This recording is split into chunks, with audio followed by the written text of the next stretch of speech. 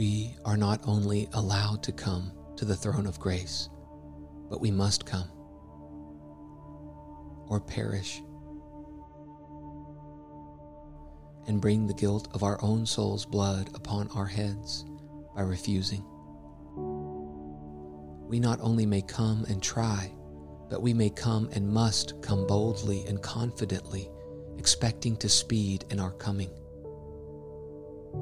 Were it not for Christ's place and business and heart in heaven, no man on earth could have boldness at the throne of grace. Robert Trell.